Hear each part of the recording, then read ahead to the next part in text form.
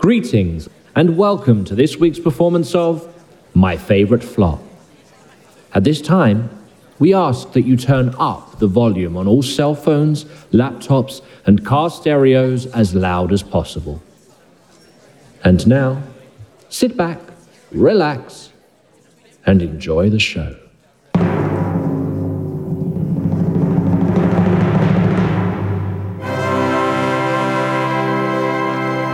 Welcome back. We're back.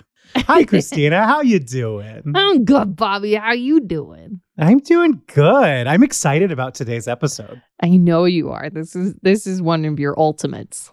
It is, but we'll get to that in a bit. I think I need to ask you first because you've been asking me first many weeks in a row at this point. Christina, what have you been listening to? Well, I've been listening to, I'm going to say it's more of a show. I'm sure we've all been watching Schmigadoon. I have not, but continue. Oh, Bobby. I know. Okay, I've been watching Schmigadoon. Not going to lie, I was a little concerned that it was just not going to hit all the right notes for me, if I could use a pun. But it has so far. It's been really silly. I love the way that they are throwing spins and parroting things. And ironically, it reminds me a lot of what Sartor used to do. Okay. And all right. That warmed my heart. For our listeners who don't know, Michael Sartor used to run the American Musical and Dramatic Academy's musical theater department. He loved to parody a song. This show definitely does what Michael loved to do, which was to kind of poke fun at musical theater, even though it was his love and passion. And so I've really been enjoying it. It's also really great to see Ariana DeBose shine. She famously is known for playing death in quotes in Hamilton. Right. You know, and she also did Summer, the musical, but seeing her really get to utilize all that she is as a performer in this show is so much fun. And she gets to use that soprano sound, that beautiful mezzo soprano sound that she has, and tap dance or face off. I mean, it's great. It's so much fun to watch. And I'm sure other listeners have been watching it, unlike Bobby.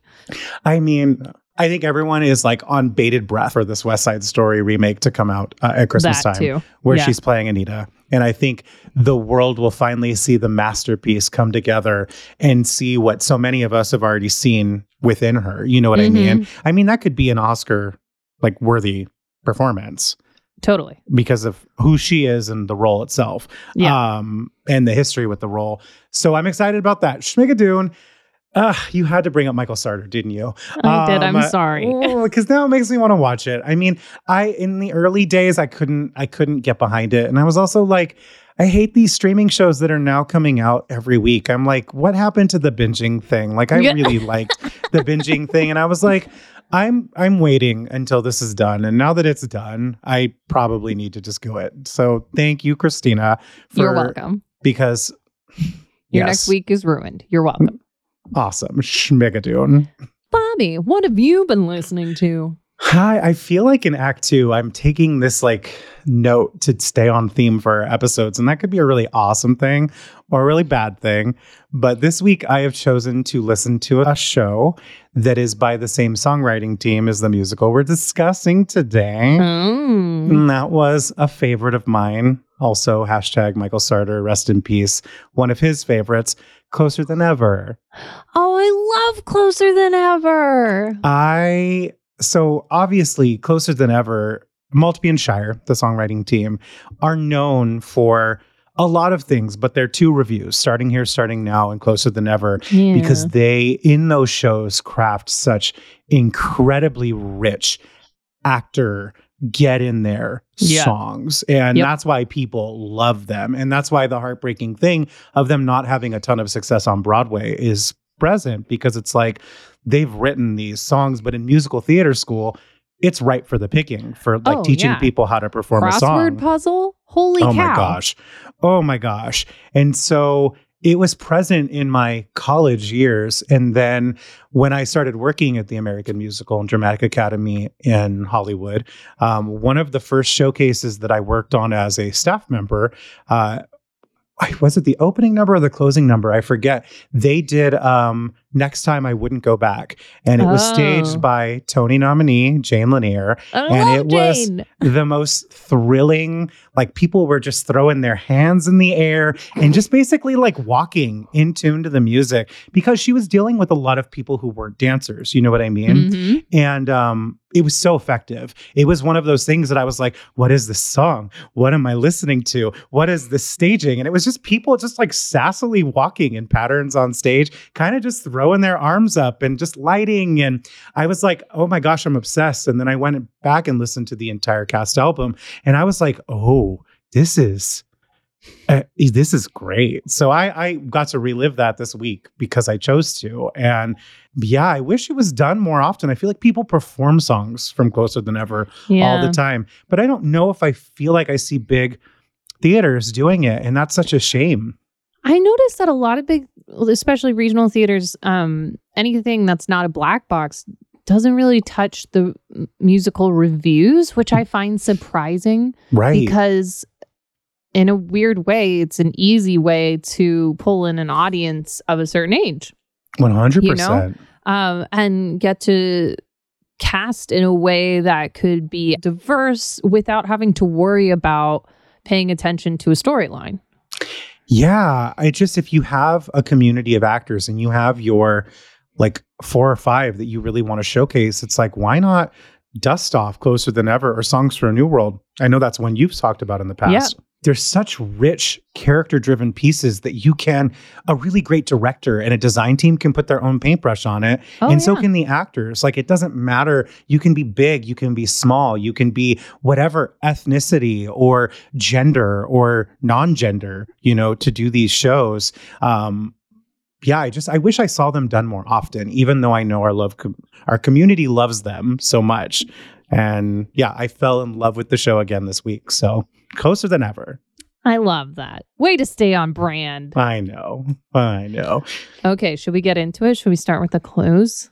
Abby, why don't you go first this week? Okay, so the first clue, which we gave you at the end of the last episode, was this. This show managed to lose $12 million of a $10 million investment. They lost more than it cost to produce. And the second clue was from Twitter, and it was a quote from Variety. The show has about as much edge as the Brady Bunch. Which was followed by our Instagram clue, which was a picture of baby corn. It just keeps getting weirder. I know. And then clue number 4 was Bobby's fabulous blog post about 5 musical flops choreographed by Susan Stroman. I mean, she did a couple. And that leads us to our last clue, which we're giving you now, which is this. Nearly 60 songs were written for this musical during the creative process. All right, Christina, should we tell them what it is? Drum roll, please.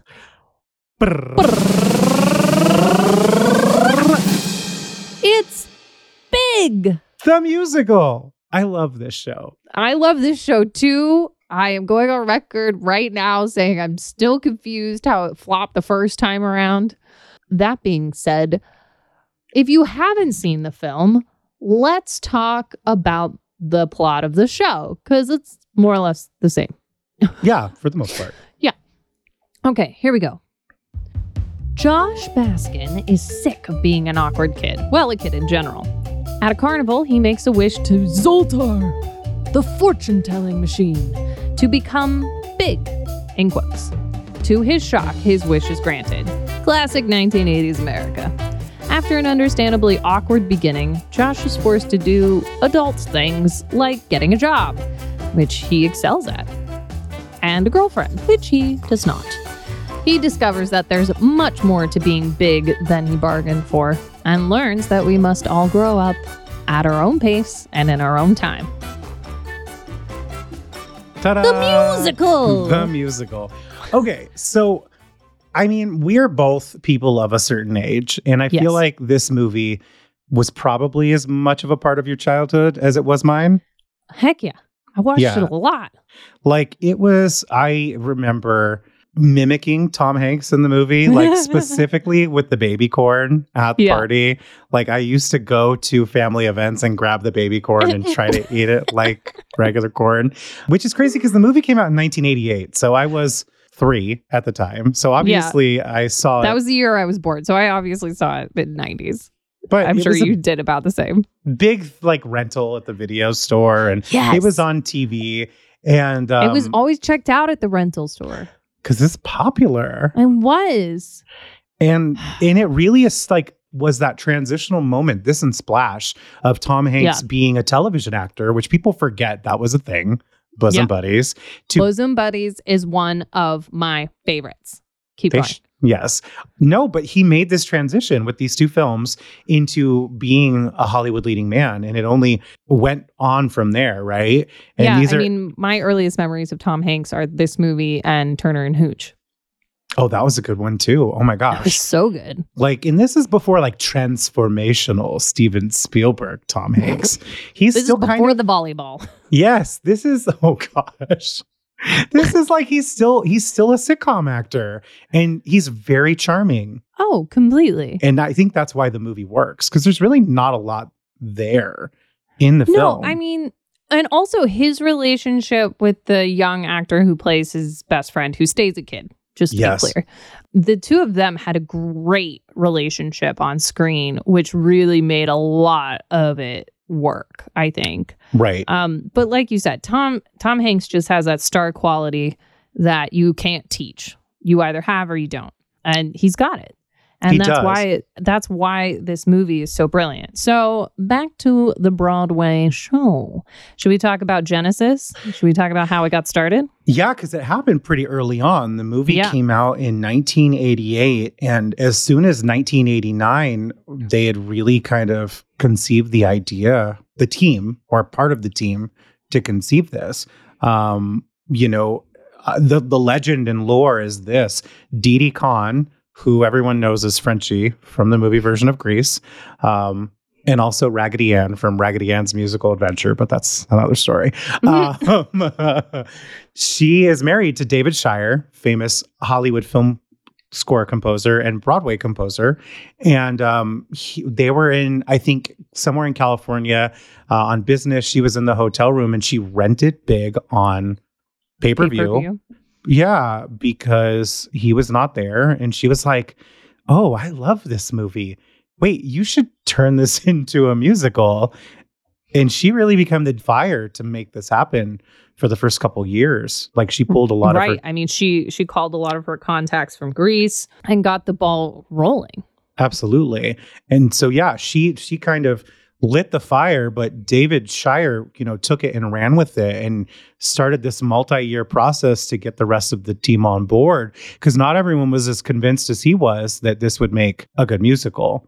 I think that the book writer, John Weidman, who famously has written Assassins and he wrote for Sesame Street, which I think is just the funniest, opposing things to have on a resume. I mean, to be fair, he also wrote Pacific Overtures. So, also, polar opposite again.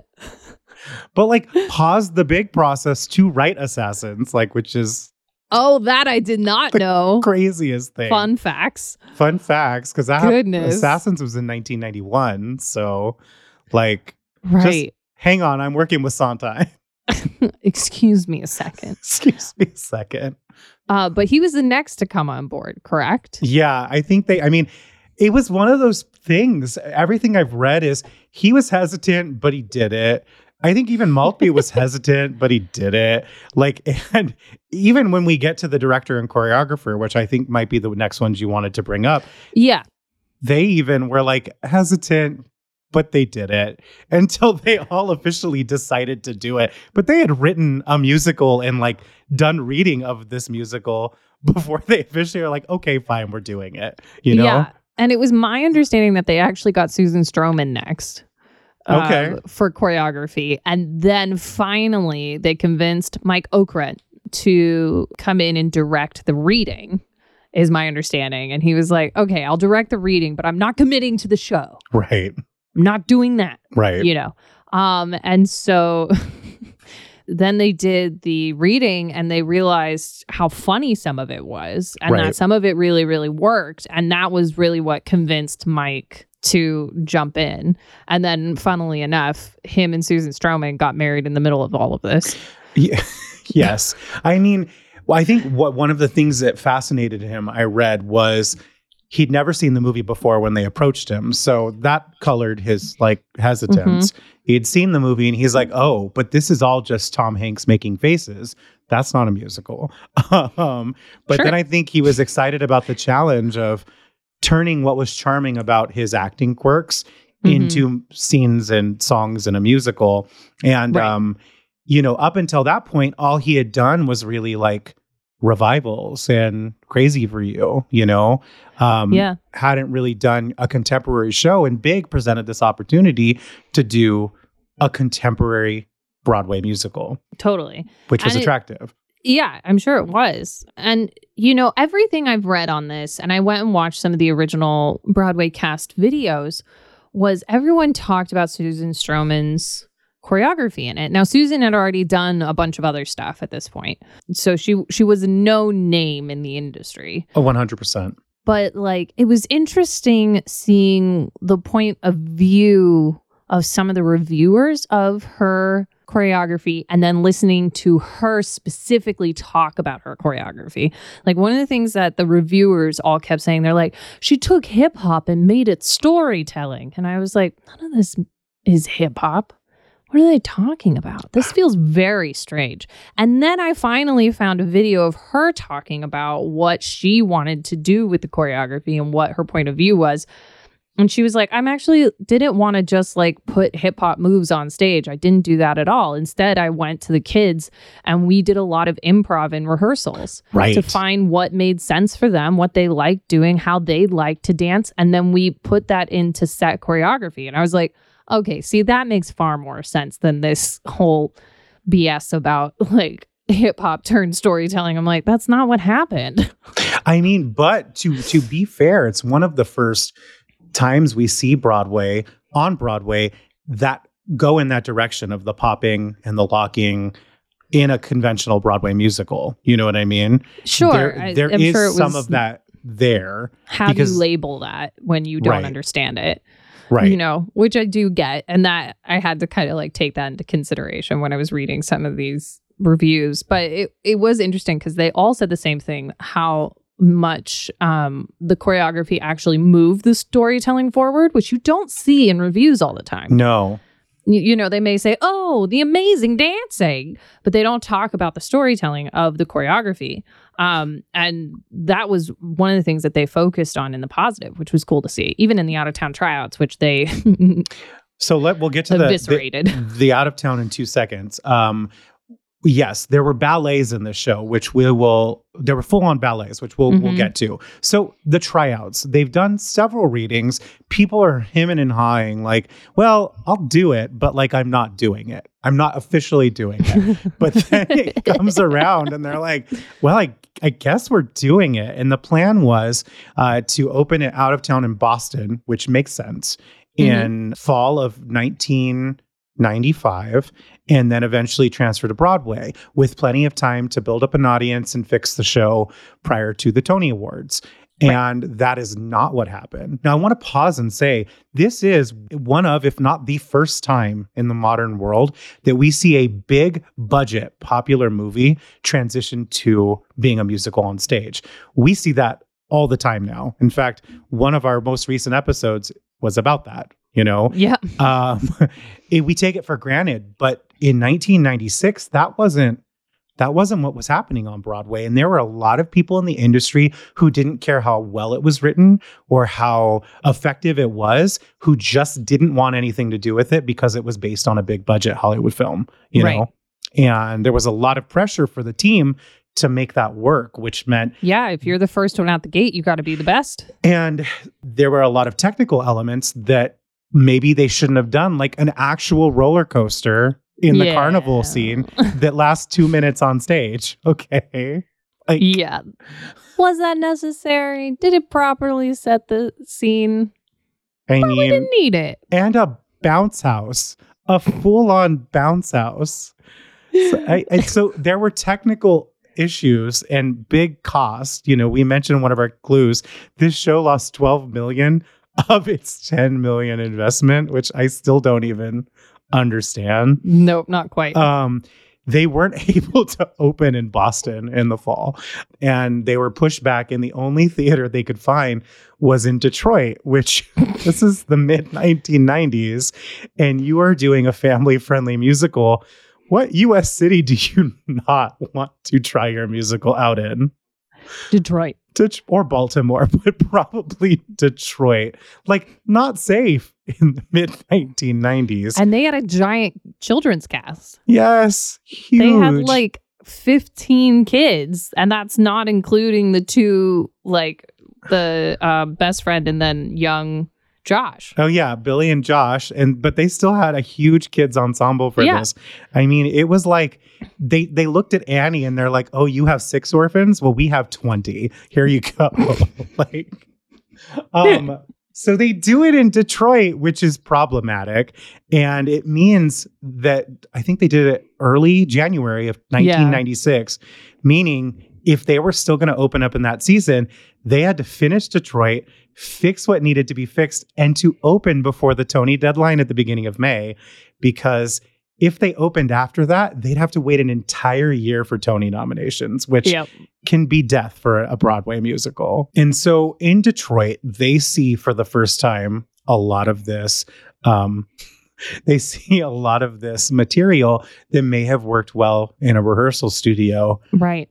On stage on a multi-million-dollar set with actors and orchestrations and an audience. And all of a sudden, you realize roller coasters on stage don't work every time.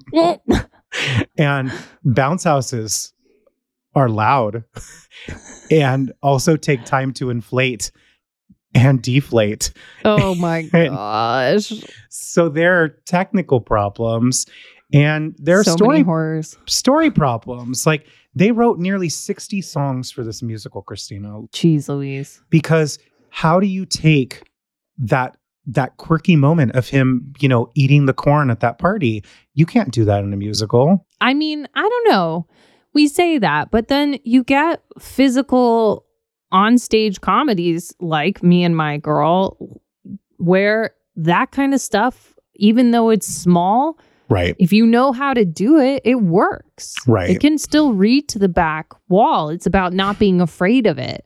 Right. And finding the motivation for it. How you know, I think that stuff still can work. You just have to kind of go for it. Yeah.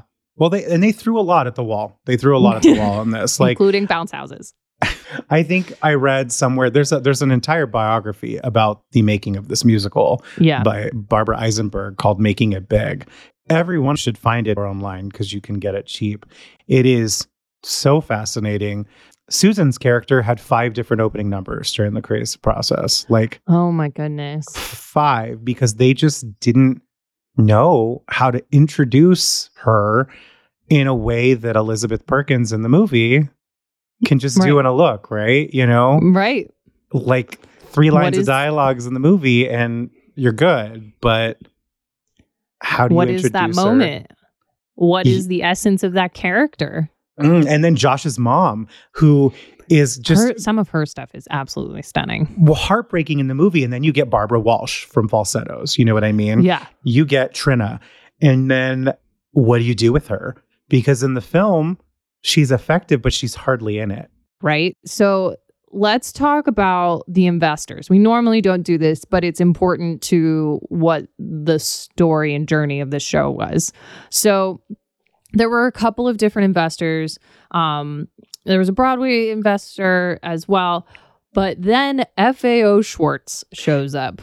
Legit, the toy store. The toy store. Invests in this Broadway musical. So the producers go to F.A.O. Schwartz and are like, this is ripe for the picking. And they have this idea because F.A.O. Schwartz, when Big the movie came out, had a whole big section because of it being in the film and it being such an iconic part of the film, right? So like they had a whole thing. Everybody was coming in to play on the giant piano because now they knew about it, whole 9 yards, right? So they're like, okay, wait, if this works for the film, why can't it work for Broadway? Right. If I've got a hit show, especially a hit show that caters specifically to their market, why can't I have a corner of the store that has a bunch of Big the Musical merchandise? Well, and like, especially when the show is playing 4 blocks away. You know what I mean? Exactly. But they did it because they knew the payback from it. If Big became big and really hit it, then they were going to make their money back and then some. So they knew it was going to be a mutually beneficial interaction. Oh, yeah. And they had like over 40 toys in development, some of which actually hit the stores and shelves. And you have to remember, in the 1990s, F.A.O. Schwartz tried to franchise out. And there were locations around the U.S., including the one in Las Vegas where Bobby bought the cast album to this. Because after the show flopped, it wasn't available anywhere else but F.A.O. Schwartz. And they had an entire Big the Musical section at the one in Vegas. And like, I can't even imagine what the one in New York would have been like. But they had toy pianos that were branded for the musical. They had the Zoltar machine up. And like I said, even more toys in development, because had it been huge, I mean, to put it in perspective, this show opened around the same time as Rent, which it ended up that Rent ended up saving the American musical that year and not Big, which is an interesting story. Rent had a Fifth Avenue, like at Saks, there was a Rent clothing line. You know what I mean? So Broadway show synergy in the 90s, that year specifically, was huge on Fifth Avenue. So F.A.O. Schwartz knew they had to take that gamble. They were just the branded investor, which speaks to what happened in Detroit. Well, so in Detroit, they've gotten F.A.O. Schwartz. And of course, the piano scene is iconic from the movie, so you're going to put that in the musical. And F.A.O. Schwartz actually crafted specific toys to be props in the show. But that producer smartly then took it to other corporate sponsors, because there are scenes in the mall, and he got major names like Reebok and Burger King to literally allow their corporate signage into the show, which rubbed people the worst way possible. That by the time it got to Broadway, it wasn't Burger King anymore. It was like Burger Shack and shoe store. But they had a bunch of corporate sponsors come on board. I don't know if we've seen anything like it since. I think that there have been corporate sponsors on a musical before, but they don't necessarily have like their branding on stage. Right. Like Mac for a while was a corporate sponsor of Wicked because it was their makeup making the Green Lady, you know? That being said, from everything I read in Detroit, they actually, instead of doing chopsticks for the piano scene, they had an entire song that was basically a commercial for F.A.O. Schwartz. For F.A.O. Schwartz. Yes. Oh my gosh. Which really rubbed people the wrong way. I mean, that was plastered all over that Detroit review that I read. Oh, they hated that scene in They F.A.O. were Schwartz. so upset that it wasn't chopsticks. Oh my gosh. Yeah. An interesting experiment that helped get this show literally on the road to Broadway. Yeah. Just gave them money to do it, allowed it to happen. Yeah. So they've closed in Detroit and now they get to go to New York. But like you said, it was a quick turnaround because they wanted to open before the Tonys. And I actually read somewhere that Daniel Jenkins, who played Josh, your lead, apparently had to have knee surgery due to like a torn ligament or something. So was in a cast when they got back into rehearsals for the Broadway show. He had a giant knee brace on and was practically on crutches and not able to move around as much by the time they opened. Yeah, he had like knee surgery a couple weeks before opening night, which is insane. It is insane. It also means that they didn't have very many previews. So they didn't get a lot of time in the theater. They got very minimal tech, which is terrifying for what this set was. Well, and the set broke down all the time. I mean, roller coaster. Roller coaster. I mean, they were smart enough to cut the bounce castle after Detroit. Because in that scene, in the movie, it's iconic moment. They get on the big trampoline in his loft, right? And it's when you see Josh and Susan really fall in love for each other. He's realizing he can have different feelings for a girl than he's had before. And her walls are coming down, corporate shark. And she's like, oh, I just want to have fun. And so they made it a bounce house in Detroit, because that's what you do. But I think it ended up in being one of, the most beautiful. I think when they were forced to deviate enough from the movie is when they found their most beautiful moments in the show. Because on Broadway, due to technical demands, they turned it into, he just flashed on his planetarium and sang about stars. And it's one of the most soaring moments in the entire score. Like, that duet is absolutely beautiful. And it's like, I don't need to see them bouncing. Just spin around singing stars, stars, stars. That's all we need. And save your money. Look, and that's the thing, right? Like, we have to remember, we don't have to have the most expensive set. We don't have to have all the tricks and gadgets or whatever. It can be really simple visuals that pull an audience in. I mean, we saw that with Harry Potter and the Cursed Child. Right. Every one of those tricks is old school magic, like Houdini magic. 100%. Yeah. So none of it is big, crazy. I think there's only 2 pyro moments in the entire 2-piece. Insane. Yeah, 4 acts, there's only 2 pyro moments. The rest of it is all just fun tricks and sleights of hand, like trapdoors. Like, it's nothing extravagant. Well, just flip on that planetarium switch. So they end up with a finalized show on Broadway, right? And this is the show that I fell in love with. Like I said, I bought this cast album at FAO Schwartz in the late 90s because you couldn't find it anywhere else. I mean, to say that I was obsessed with this is a small statement. I love this musical. What about it drew you to it? It being a favorite movie of my childhood was a big thing. But the score, I didn't know what Maltby and Shire were at the time, but the score to this musical, I think, has the perfect blend in a way that there are few musicals from that, I would say from about 1995 to 2005. Another one is Witches of Eastwick, that has a contemporary Broadway score that still pays plenty of tribute to the Golden Age while also paying tribute to contemporary music as well. Like, in it, from the opening chords of Big, like, to that, just that you hear the strings and you hear the horn and the twinkles, and then it goes into the funky, like, ba-dum, bum, ba-dum. I don't know. There's just, it feels very Disney to me, even though Disney had nothing to do with it. No, I would agree with that. It definitely has that feel. So one of the things I read, especially in the Broadway reviews, were that Maltby and Shire had forgotten what it was like to be a kid. Okay. Right. And that energy of being a kid. Now, when I went and listened to the original cast album as well as the West End production, which is pretty close. I think there's some small changes here and there, but it's pretty close. The first thing I felt was excitement. Right. First thing I felt was like, oh my gosh, this is going to be so good. And then I'm not disappointed by it, just listening to it. And so when I first was listening through it, I'm like, why did this flop? I am confused. Because if you just listen to the score and the music and the story that's being told through both the instrumentation and the vocals, you're just like, this is everything I ever needed out of a musical. I love it. To me, it's like, it's so Disney without it being Disney. I obviously was a child for the most part, listening to this show in the show came out in 1996.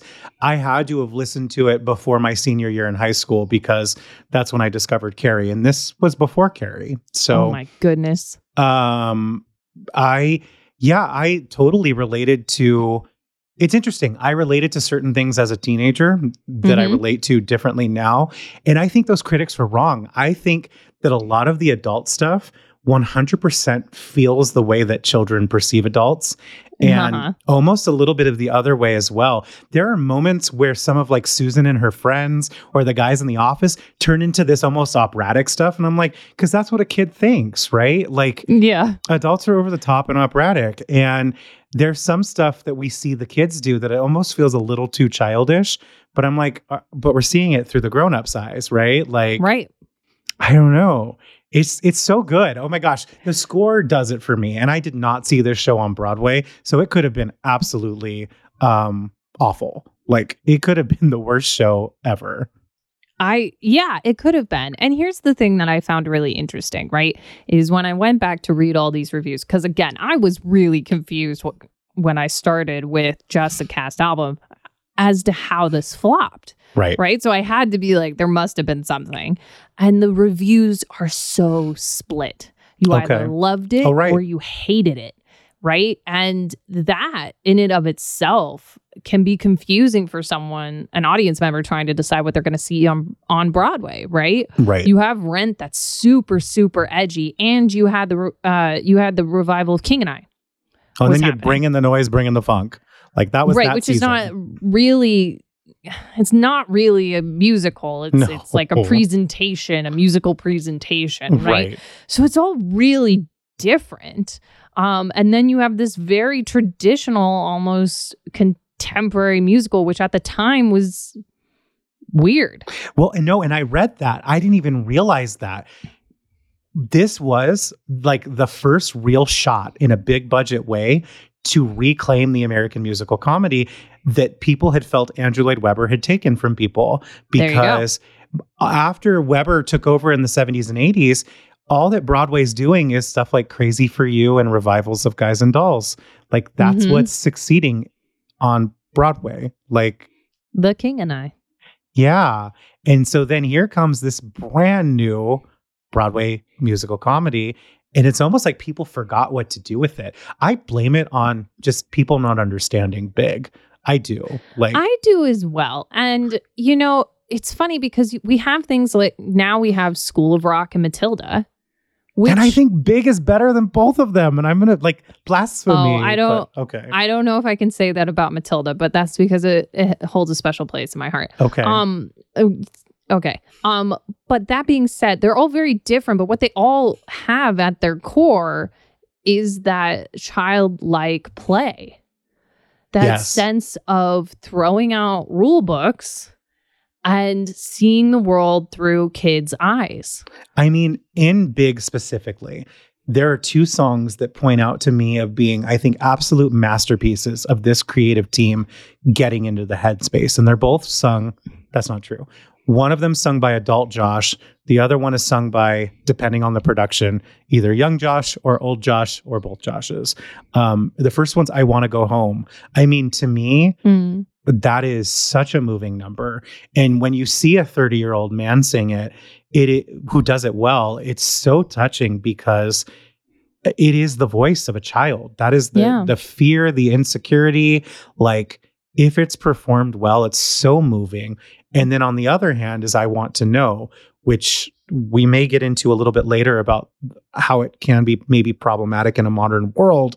But at least in 1996, the innocence of a 13-year-old boy wanting to grow up, but also being absolutely terrified of what's going to happen there. And not even understanding, but also it's that moment of when we are no longer children. You know what I mean? And they put that into music. I don't know. Well, Shire and Maltby talked about how they wanted to explore what that was for a 13-year-old boy. Right. That moment of true transitioning. And how do you express that through music? And as you said, I think that the way it was done in the original Broadway show was very problematic. Once I learned what was actually happening in that moment, I realized, oh, well, that's where they deviated from the film where they shouldn't have. Right. Because... Well, so let's talk about that. Yeah, let's talk about it. So in the Broadway show, during I Want to Know, the creatives made the choice for Josh and Susan to consummate their relationship and have sex. And in the film, that is not what happened. It's much more innocent. They fall in love in an emotional way with one another, and they share a kiss. Right. And that happens. But then it makes it easier when we get to the end and Susan discovers that Josh is not actually an adult and that this weird magical thing has happened, that she can then reconcile with herself that she was actually in love with the way that she felt with around Josh, him, right? Not in love with Josh. Whereas in the Broadway show, when they make it about that, all of a sudden we're talking about something completely different. And if that were the case, I don't think Big the movie would have ever been made. Well, especially because Penny Marshall directed it. So it was directed by a woman, which there you go. So that's my 2 cents on it. Bobby, what do you have to say about it? Yeah, I think it makes Big problematic because I've loved this show from an early age. I do think it's one of those ones that just didn't happen at the right time. Mm-hmm. But that choice, I'd read during the creative process, I Want to Know was one of the first songs they wrote for the show, and they have switched. Is it adult Josh physically singing it? Is it like they did on Broadway, young Josh stepping forward while Josh and Susan are doing things in the background? Or I think in the national tour that followed, which we'll get to in a bit, it's both of them singing as a duet. They've done it 3 different ways. But the way it was done on Broadway is problematic because, they've written the Broadway production in such a way that first kiss happens at the end of Act 1 in Cross the Line. And he has that beautiful, that was a kiss, golly, she kissed me. So he has that ballad moment before the dance number engulfs him back into reality. And it's beautifully done there. But it's like you have your kiss at Act 1. So what happens in Act 2? Story-wise, you have to take it farther. But I don't think we could do that again because it's extremely problematic. I think over time we are learning that young boys can be victims too.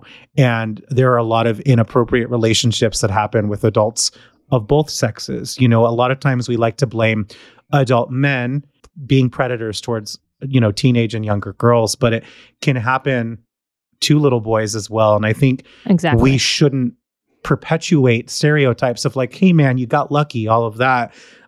Teenage boys are just as delicate and fragile. And if we want to break the cycle of a lot of misogyny and abuse, we need to start protecting them better, I agree. And yeah, I understand that thought process of like, where do you take the story next? But there's so many other choices to be had. Okay, like what? My first thought is that there's always something that stops it from happening, right? Like whether it's Billy entering unannounced, whether it's, it could be so many things. I think that also I watched the bows of the Broadway cast, right? So it's all choreographed and it's really fun. Like the kids each get a dance solo. And yes, they do. Yes, especially that girl who's like, I'm going to catch my foot at my face. Here I go. Split. And, and it's all choreographed and everything. And so when Daniel Jenkins offers his hand out to Krista Moore, who played Susan, she comes on stage and gives him a kiss on the lips. And I'm like, okay, but now, like, you can't assume that people are disassociating you from the characters already. You can't, because you've choreographed it. You've done this whole thing. It's part of the show. It's part of the show. It's orchestrated. Like at first I didn't even realize I was watching the bows until the final kid took a bow. Right. And I was like, oh, we're in the bows. Okay. But even then, you can't assume that the average Joe is going to immediately disassociate you from the character. No, that's still Josh and Susan. It's still Josh and Susan. And if this is after Susan has discovered that Josh is not actually an adult, then that is uncomfortable and jarring, right? And I think that the best thing to do is find a way to avoid it, or even Josh avoiding it. Maybe during I Want to Know, it ends with I want to know, but that freaks me out too much, right? I think that's the strongest choice. I mean, it sucks because it still leaves Susan in a compromised position, because if we're allowing her to go there and if saying she wasn't going to be the one to stop things, I don't know. But Yeah. Yeah, but you have to, like, we also have to remember the context in which she's Right. saying that she wants to keep going forward. She's, again, under the character is under the assumption that he is a 30-year-old man. Right. So, like, there's nothing wrong with her having those feelings. It's not until she learns the reality that things need to be different. Right. From her perspective, from that character's perspective.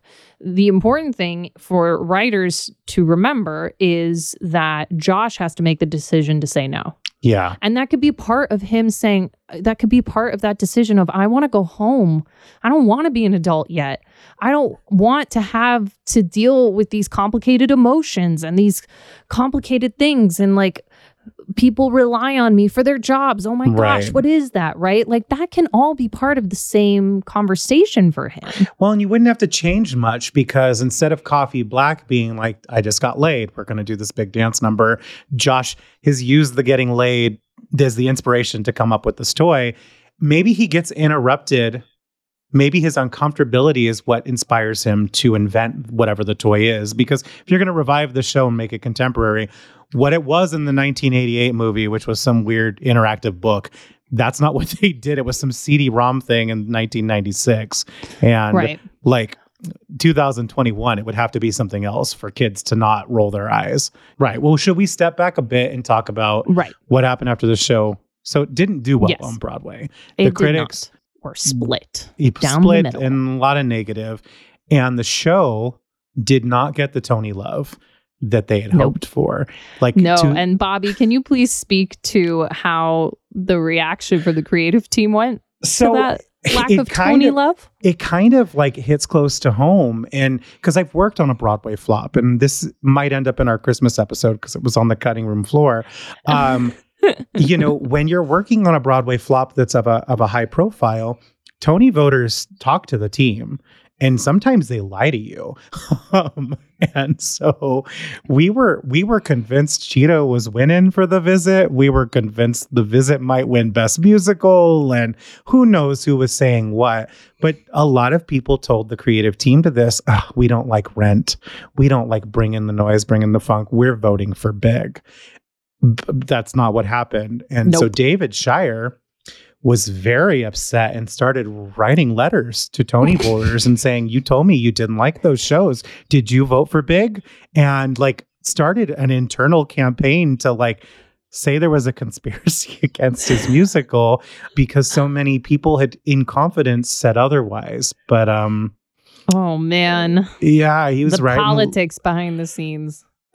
And it sucks because Maltby and Shire, just pause for a second. They've had these successful off-Broadway reviews, haven't really had the success on Broadway as a team, but No. have had, like Richard Maltby, you know, ends up writing the American lyrics to Miss Saigon. So he's Yeah. had success. David Shire, you know, has been a film composer, but also has like written dance arrangements for shows like, oh, you know, Company, like no big deal. Like these guys have had successes in the arena, but not in the way that they had hoped to. It Yeah. had to have been soul crushing because you don't get many opportunities after this. Well, you know, and as you've mentioned, their works as like a catalog are so loved by our Right. industry. which is So why, loved. after this show flops in New York, doesn't get the Tony love, closes up shop, they're still offered a national tour, which is rare, especially for the Mhm. 90s for a Broadway flop. Well, Um, especially when they can't hang their hat on like Tony winner. Great reviews. No. I mean, So- a couple of them were good reviews. Okay, fine. But they get this national tour, but it's completely reconstructed and revived. It's actually one of the things that gave the new director, Eric Schaefer, the industry kind of title of being a show doctor, because he fixed Big for the road. They didn't really write new material so much as they had gone through their drawers of like 7 What did we years. drop? Yeah. Yeah. And they put in a bunch of older versions of songs. They put in songs that had been cut, scenes that had been cut, things like that, and totally streamlined it for the road. And they almost brought it back to Broadway. Like that was one of those almost like got a second Broadway bow like 2 years later. Oh, But wow. That did- would have been interesting. Yeah, it didn't end up happening though. And then, then You Continue, because that's really the next high profile production we see, right? So, yeah, they did the 2017 tour, which I believe is similar, if not the same script from from the US tour. And then in 2019, it went to the West End and it starred Jay McGinnis as Josh, who I saw in Strictly Come Dancing. And he's from the boy band The Wanted. If we have any The Wanted fans listening. His co-star for Susan was Kimberly Walsh, who was also on Strictly, but a different season. Oh, okay. And she's from Girls Loud, which is a girl group out of the UK. So it's like celebrity casting. I know. So I went and read the reviews for that because I was interested to see, especially with the doctored script, like if it was different, if the reviews were different. And they were split down the middle again. That's insane. It is insane. And I do wonder if it is this, you had mentioned it earlier, where it's a sense of like, depending on which angle you're looking at it, you're either going to find the love and joy in it, or you're going to find the immaturity in it, right? Right. Depending on if you're looking at it through rose-tinted glasses of a child or looking through it from, bifocals of an adult. Oh my God. Like Grandpa looking at Big the Musical. That was a good analogy. I'm proud of that one. Oh my God. I mean, yeah, I'm looking at the song list for the UK revival. It's like a hybrid. So like... Yeah. It's most of what they fixed for the US tour, but then a couple things have been like one of the big I can't believe they did that for the US tour was they took out I Want to Go Home cut from the show. Which is why no, they need to have that in musical theater schools you had to get music from the vocal selections because it wasn't in the score. That's been fixed though. So there are a couple Broadway moments that have made their way back into Big over the years, which I think is the right decision because I like the Broadway score. But I like this song list for the UK production. I've listened to bits and pieces of it. Yeah, it's good. Yeah. It's actually, what I found really fun about it was it still has everything that was magical about the original Broadway cast recording, but it's slightly contemporized. Right. So like the vocal placement's a little more contemporary. Because it's different actors, of course, you get a different point of view on some of the lyrics and stuff. So things pop out that didn't pop out in the original Broadway cast. And I think also some of that is now 2019 instead of 1996. And so it was really fun comparing and contrasting them because the essence was still there. It wasn't this drastic change. Like when we talked about Amelie a couple of weeks ago, like there was a drastic change between US and UK. This was pretty similar. It still had that magic. It still had the heart. And it just makes me laugh that the critics were split again. I guess it's one of the reasons why it's never made its way back to Broadway is that people can't decide if they love it or hate it. Yeah, it's weird because I do think it's such a well-crafted musical. Me too. Other than some glaring thematic issues that may have been felt differently in 1988 as well as 1996 that we would have to address moving forward. Because the young audience that you would want for this musical is incredibly, and I love them for this, they're incredibly woke, and I don't mean that in a negative way whatsoever, they are quick to call out like, this isn't right. And I love that. I wasn't doing that at 16. I was just trying to graduate high school and figure things out. But they call out things when they see it. And I love that about them. But I do think that there would be some problems found that if we took those out of the piece, I think young people would embrace this. I do too. It is, I do put it up there with the School of Rocks and the Matildas of the musical theater world. I think it's hard for people to get in the head of a 30-year-old singing, I Want to Go Home. I think it is for adults. Which is funny because School of Rock and Matilda were both hits. And School of Rock specifically, to go to the 30-year-old man saying, I want to go home, like that's Dewey. A little bit, yeah. And that show was embraced with open arms and a warm hug. You know what I mean? And I'm shocked that this show, Big, is not done regionally. I'm confused. It's an easy sell because you have a cast. It's built for a cast of kids. which 100%, which you need. regional houses love to do because it sells tickets. 100%. Done. Right? When you like have there's half your house sold. 3 prime roles, and like you were saying, they've contemporized some of the singing. What I love so much about Krista Moore as Susan in the original is she's not embarrassed to be a mixy soprano. No. And it works so well. So if your leading lady is a mezzo, with beautiful high notes, great, do it that way.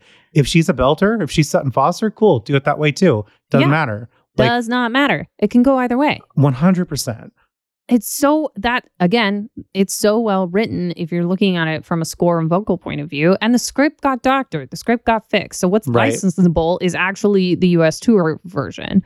And I'm just confused because you don't have to have a set that's $1 zillion, like this doesn't need that. They did it for Broadway because it's Broadway, but you don't need that. I mean, we proved that with Stars, Planetarium. Go. 100%. Done. That's an easy that technical cost you design. $20 on Amazon. I know I've got one for my daughter. It's like, yeah, absolutely. No, I'm shocked the big regional houses don't do this. And it sucks because had it come 15 years later, like some of these other movie to musical flops that we've seen, like The Big Fishes and musicals of that ilk that do get done at the regional houses, I just think Legally Big was Blonde. ahead of its time in so many different ways. It really was. It was also interesting. So I went and I looked at what was going on in 1996 when Big opened, right? What was the pop culture like at the time? Because just looking at Broadway, as we mentioned earlier, you've got Rent, which is pushing, like, it's no longer musical theater as we know it. No. You've got King and I, which is iconic classic musical theater. Right. And then you've got Big. So like you've got these 3 very different shows happening, and both King and I and Rent were a hit. So what else was going on? And I realized that the N64 got released that year. Yes, it did. 1996. And epic. Christina was on the N64 all the time. It was also the first flip phone came out that year. This is the height of the Clinton administration. Right. Yeah. So it's also which means that the middle class was like living the high life. Thriving. And the middle class was huge. Right. There was much less divide financially between the masses.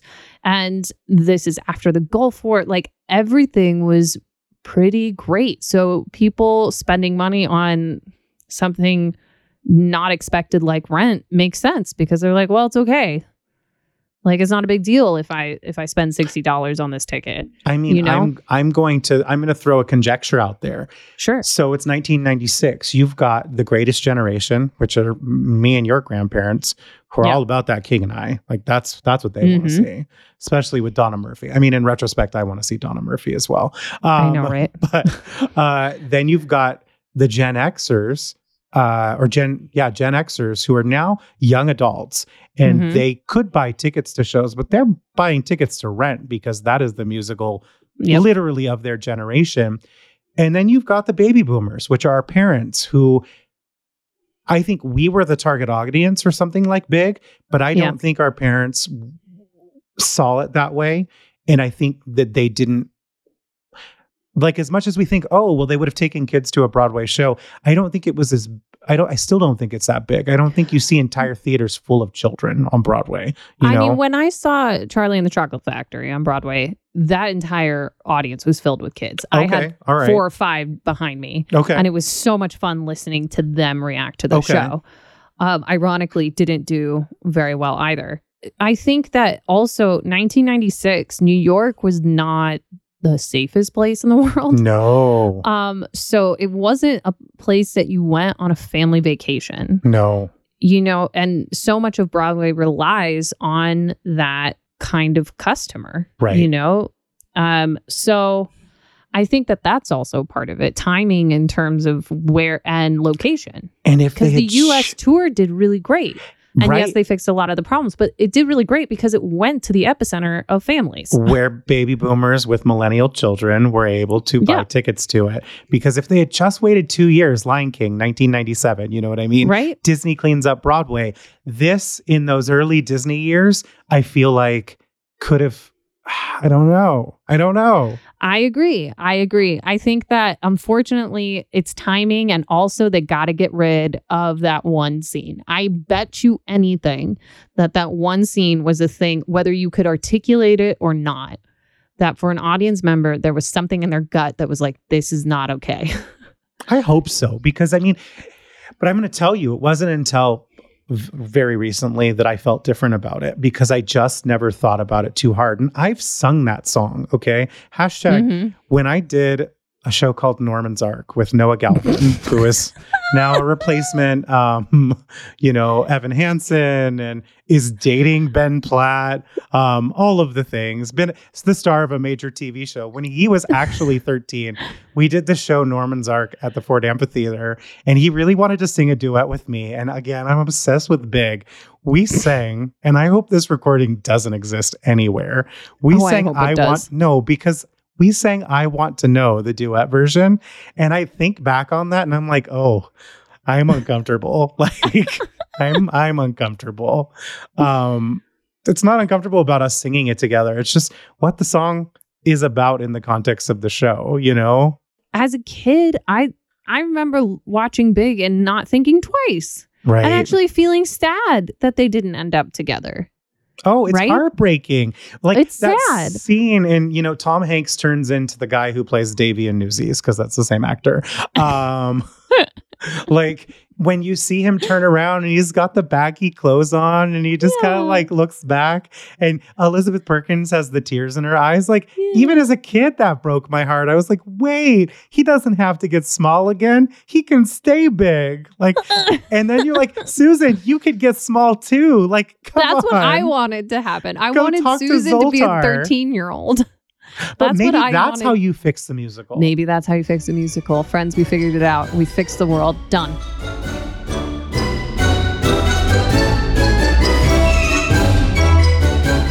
Well, that's it, ladies and gentlemen. We figured it out. We figured it out, and I would like to give myself a gold star for not talking for 3 hours, because I could have, because I'm obsessed with, I want to turn this show into a movie so bad. That would actually probably be a really great choice. But that's a conversation for another day. Ladies and gentlemen, thank you for joining us for another floptastic episode of My Favorite Flop. Christina, where can they find us on the interwebs? Well, they can find us on Instagram, Twitter, Facebook, and the Ticketed Talks. And we are also anywhere you listen to podcasts, but you would know that because you're listening to the podcast. I would hope so. But if you aren't, go over to Apple Podcast and listen there, because you can click the little subscribe button, which is free, and write a 5-star review, which helps more awesome floptastic people just like you find us, and keeps this show happening. And speaking of keeping this show happening, Christina, how can they help keep this show happening? Well, one way that you can help keep the show happening is going to our website, www.myfavoriteflop.com, and checking out that merch store, because there's some pretty great stuff in there. We've had a lot of fun creating it, and potentially maybe adding some things. Who knows? Dun, dun, you never know until you go check it out. So go check it out. See if you find anything fun. Buy a mug. Buy a t-shirt. We have mouths to feed. You can cover your mouth with the My Favorite Flop mask. You can, because guess what? Masks are back. Ta-ta-ta! All right, Bobby, I think it's time to give them the clue for the next episode. All right. The first clue for episode 17 is this.